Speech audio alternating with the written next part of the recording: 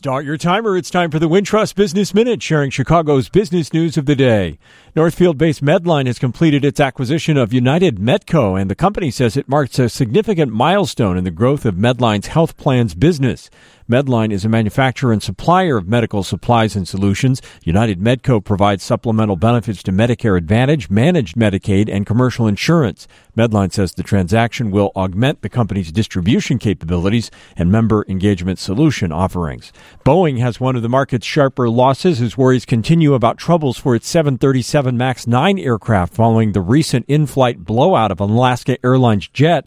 At one point today, Boeing shares fell more than 7%. Boeing has told employees that it plans to increase quality inspections of its 737 MAX 9 aircraft. It says it's bringing in outside experts to review its quality controls and suggest improvements in response to an FAA grounding of the MAX 9.